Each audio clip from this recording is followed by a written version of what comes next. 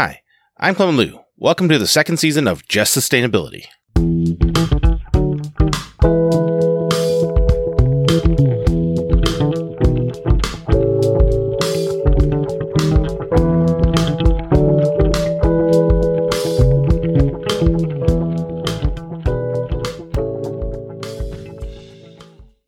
We've reached the conclusion of the conversation that I had with Taylor Broadby, when I ended by asking him, as I ask all the guests on Just Sustainability, about whether there were any topics that he wanted to talk about that I never got to.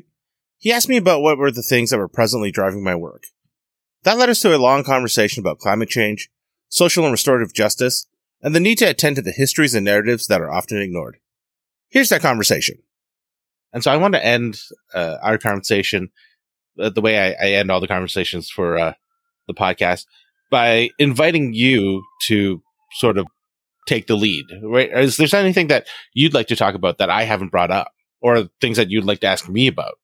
Yeah, I'm wondering what's keeping you up at night these days, Clement? Like, what's fueling your fire, and where you're at in your own sort of creative spaces right now? Yeah, I think for me, there's really two things that I think drive my work right now. So,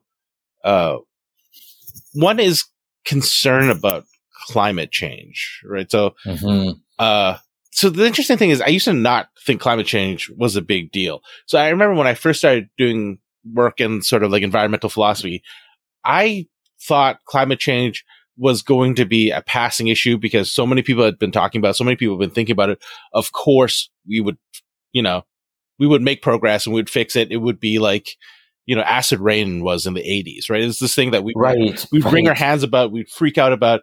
And then like when it came to crunch time, we would do the things necessary because of course we wouldn't want to go down the path of like, sort of the kind of climate chaos that we're starting to see happen now.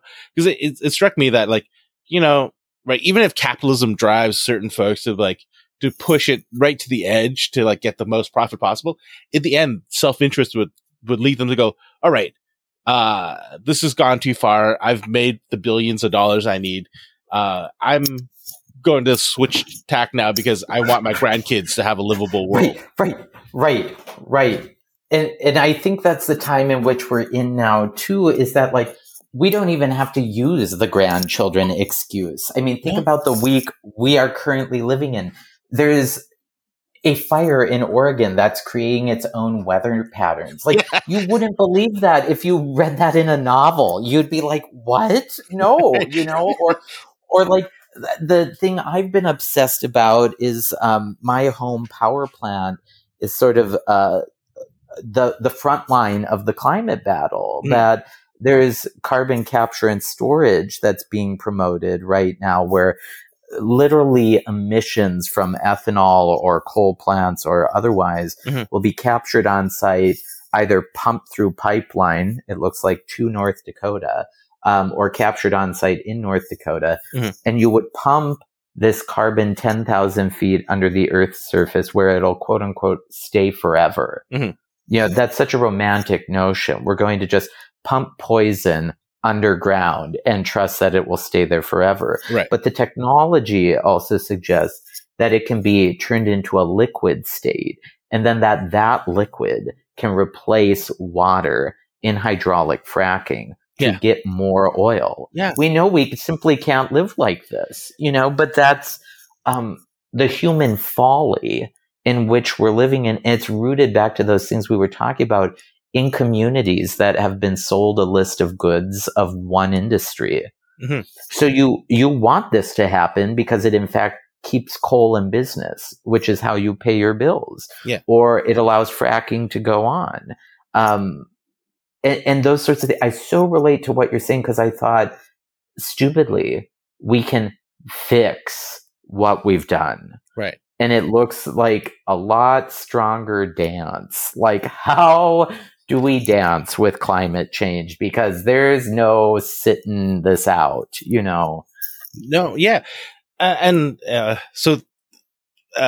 Because we've been so bad at it. It really strikes me as that we pushed past this point where we can do it. So that worries me a lot.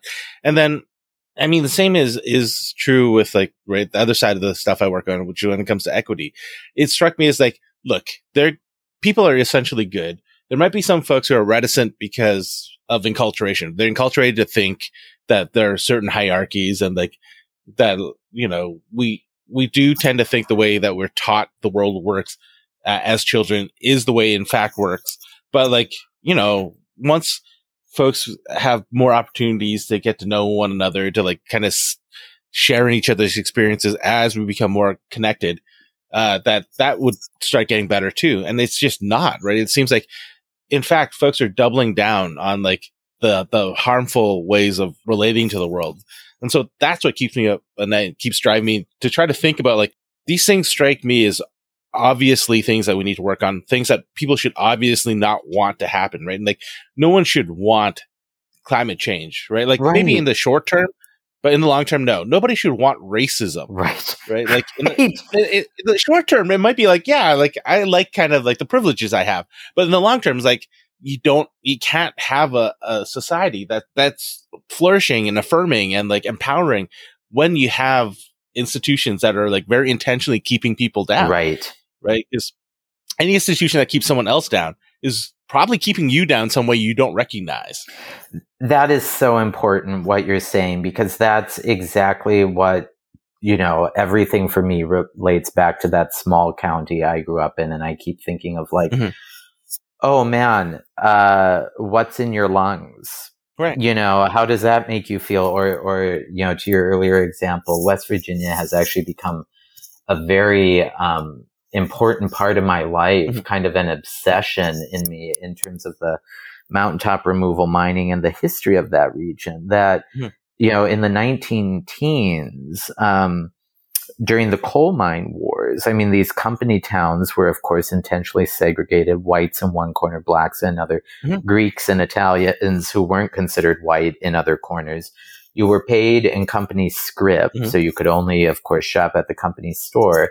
And the company could increase tension between these different groups to keep the focus off of them in their horrible working conditions.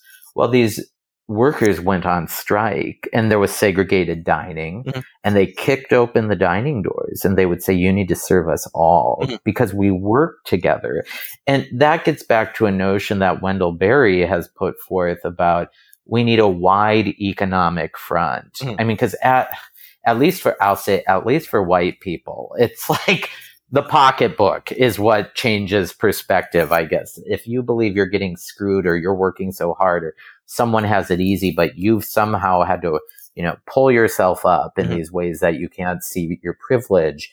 What is the narrative that transforms your perspective? Is it an economic narrative? Maybe it is. I don't fully know, but I think that's our work, is to explore some of that and to highlight those stories where bonds have been built through shared experience.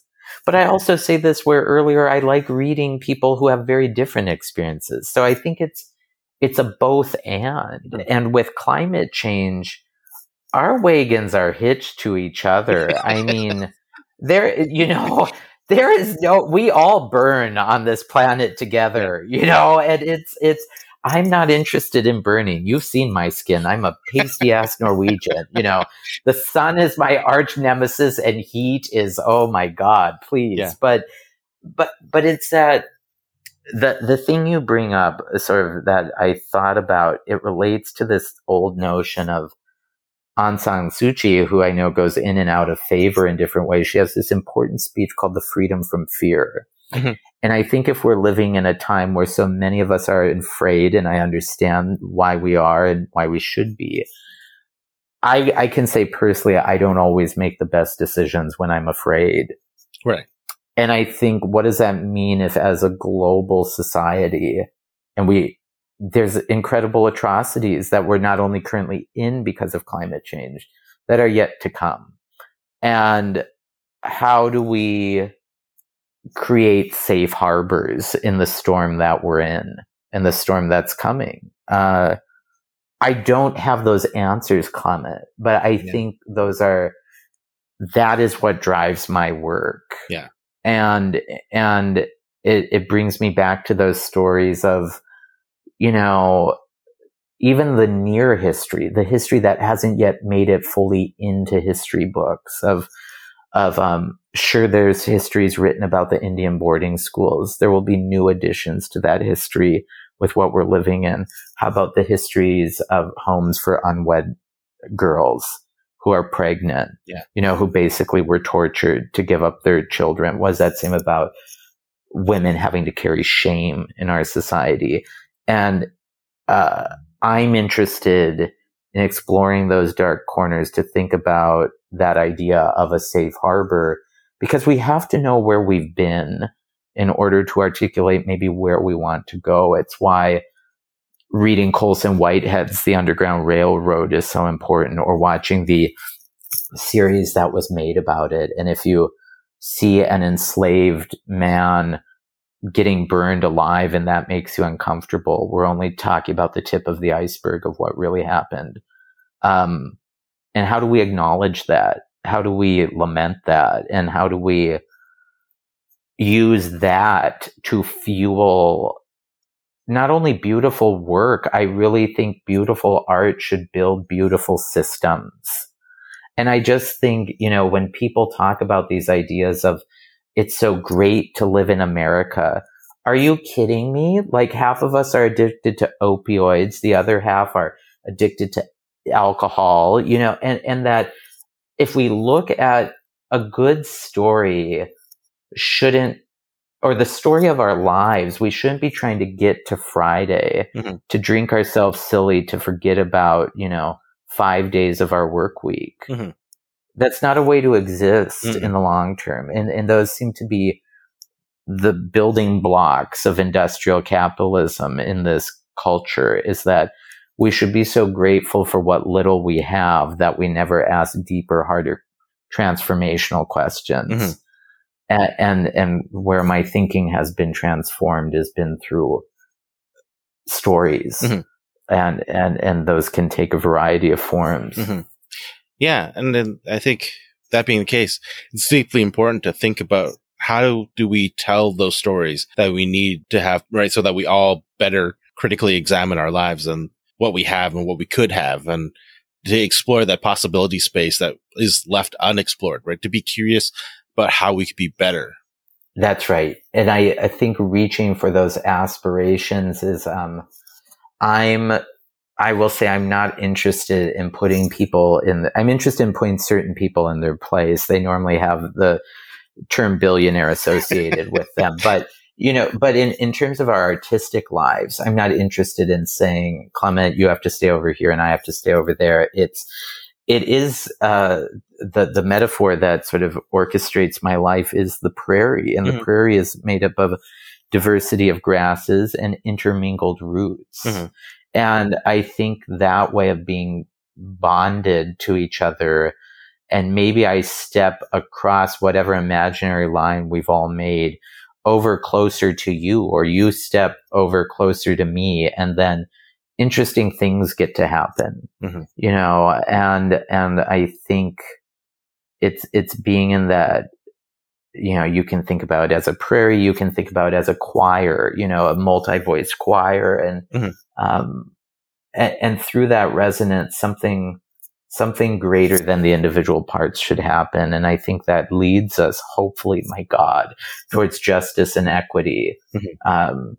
Because we have a lot of work to do. And like you point out with climate change, it's given me a lot of white hairs, and it's going to give me a lot more white hairs, and so in my own way, and it's not to be cynical, I think I have great job security because there's no shortage of, shit to figure out. Yes. And we need systems that encourage people to do that work, rather than to worry about if they're going to have clean drinking water. I mean, we should view that as an insult to our sense of creativity, that these sort of things are given permission to exist. Yeah. And so I think a way to rectify that is through it's that cave with the lantern, to point something out and articulate it as best we can, and to work towards restorative justice. Yeah. I think on that note, I'll end the episode because I think that's a good place to leave off. So thank you. Yeah, thank you, Clement. Yeah, thank you for having me. It's been such a joy to just be in conversation. Yeah, I really enjoyed this. Thank you for spending an hour and a half chatting with me. Oh, totally. Anytime. I'm glad to. Yeah. No, I mean, I'm sure I will invite you back for a future episode, right? Once the book comes out and maybe we'll reflect on it or something. Yeah. Maybe there'll be people with pitchforks. I mean, who knows? It'll drop next June and it'll drop at the beginning of Pride Month. And so I'll start touring. And I know I'm in conversations with Athena Kildegard to get up to you guys once that drops, and that'll be fun and enjoyable. But yeah, it's I don't know. I mean, I'm at that point, Clement, where I'm just like, God, I'm ready for that to be done, and then to be working on other things. You're just sort of like, God, I know this book inside and out, but do I even? Yeah. No. Yeah. I think with any big project, you just need to like let it out into the world. Take a break from it for a bit, and then when you're ready, re-encounter it. Right, exactly. Yeah, and it's sort of it's been a number of years of working on it, going between two publishers, and I have to get to my editor by August 15th, which is great. And just to have like a deadline and to know it's coming out next June, so at base I can go, there will be a day where this is out, and I will just have to say, this is as far as I could get at World, like I just ran out of time. And the nice thing is, I mean, there are people I have in my life, and I get this, that they write one book and and usually it's a book of nonfiction. It's usually their first, and they go, I don't know what else I want to write. And maybe that is the one book they're going to write, but I just know that is certainly not my case. Yeah. That I have, large parts of what I want to explore cannot be, I'm not a Tom Wolfe. I'm not writing a 5,000 page book. No. Yeah. So, well, no, yeah. I mean, and then I guess the way to think about like the imperfections of your current book is that those are just opportunities to write new books in the future. Yeah, right. Exactly. And I think too, books are great tools to create conversation and get you thinking. I mean, I think that's even with like the work around diabetes lately, like, God, when 5 years ago, if you would have asked me like, oh, are you ever going to write about being diabetic? I'd be like, no, that's so uninteresting, but then you guys stew about it and you're like, oh, maybe I do have something to say, who else went to diabetic camp as a child? I did. Yeah. I want to hear the story. Exactly. You mean where the doctors and nurses, I felt, this is such a bad joke to make, I felt like the SS was coming to steal us, because during the night they would come in with flashlights into the cabin, and then they'd grab your hand and poke you, and then they'd whisk you away to a room and either cram fruit juice in you or poke you with a needle. It was like nighttime was not a pleasant time at diabetic camp, or it's like little Susie is having seizures in the soccer field, because her blood sugar is too low. My parents thought this would be such a good bond. Oh, hi. Go to a camp with other children who are chronically ill. Right. That will help you. No, it will traumatize you. It turns out, like, what are we doing this morning, little Billy? There'd be a tiny little teddy bear. I'm not shitting you, sitting up front. They'd have a blue arrow, like either on your arms, your thighs, or your belly. About, we're going to teach you how to inject yourselves. Like, we look like little druggies. I can remember not having enough belly fat that when I tried to jab myself in the stomach, I screamed, and then of course my hands let go, and it looked like a little dangling feather there, and I'm like, oh, it's hurting. Oh my God, Clement, it's just this silly stuff. Yeah. So yeah, I feel like that needs to be a book. Yeah, that is totally, I mean, because I'm doing this sort of larger, like, exploring the history of how it was first identified something was going wrong related to this illness, was that in ancient Egypt, ants were used to test urine. And if there was the presence of sugar ants would go to that urine. And they understood that something was wrong inside. They didn't obviously have, the understanding of what that was. But in the part of the world you're from, insulin was discovered and isolated in Canada, and very cruel experiments were done on dogs to lead to that understanding and eventually the winning of the Nobel Prize. Yeah. But I don't think that's necessarily a history people know. No. Think about like dog lovers reading that book. They're going to be like, oh God, Snowball was put under those, cruel experiments, and, or, just funny things too of like, everyone needs to read about how gay diabetic sex works, and you're just like, oh my God, there's some weird people who have fetishes around like port sites and, BDSM, you could smack people with an insulin pump, I guess, just silly stuff, my God. So, that is going to be project number 2. I don't quite know yet, because I want to sort of do that long history, kind of like Siddhartha Mukherjee and the Emperor of All Maladies on the 3,500-year history of cancer. But I feel like you could do one of those books where you have the sort of formal history side of it and sort of alternate chapters between that and sort of personal experience with the disease. Yeah. But I'm going to have to talk about it with my editor, because I want to take on a lot. I want to talk about climate change as well, but not have it feel so contrived. Right. And how do you get all of that into one book? I'm not quite sure yet, but I want to try it. Yeah, I think if you tell the funny stories, right, and I think you just tell the stories that are true to you, that stuff will come out, right? Because those are all things that I think are sort of kicking around in your psyche. Right. Yep. Exactly. It's kind of like, again, that great thing about being an essayist is you get to sort of, this leads into that and bleeds over into this, and you get to some new insights that you couldn't otherwise imagine. Before I sign off, I should apologize for some of the weird sound artifacts that occurred towards the end of the conversation we just listened to. My dog Jellybean had decided that I had spent too much time speaking with Taylor and not enough time paying attention to her, so she began whining to try to get me to take her outside and play. Anyhow, back to the closing of the episode. I think there are a number of lessons to be gleaned from the things that Taylor and I spoke about over the past 4 episodes. Those lessons include 1. The importance of attending to histories, perspectives, and social truths that might be uncomfortable. 2. The importance of listening and humility as strategies to ensure that one's work is both good and informed by truth. And 3. The importance of being confident that work towards equity and sustainability are worthwhile, even when such work seems futile or impossible. Please join me again in the next episode, where I'll introduce you to Janice Watts, who's the Director of Culture and Partnerships at Fresh Energy, a nonprofit working to transition Minnesota to a more sustainable power grid. Thank you for listening to Just Sustainability. If you've enjoyed what you heard, please support this podcast by subscribing and leaving a review. Just Sustainability is recorded with the support of the Institute in the Environment at the University of Minnesota. In particular, I want to thank Peter Levin and Beth Mercer-Taylor for all their help with this show. All the music on Just Sustainability is composed and recorded by Clifton Nesseth, and all the artwork was created by Kristen Nesseth. Thank you again for listening.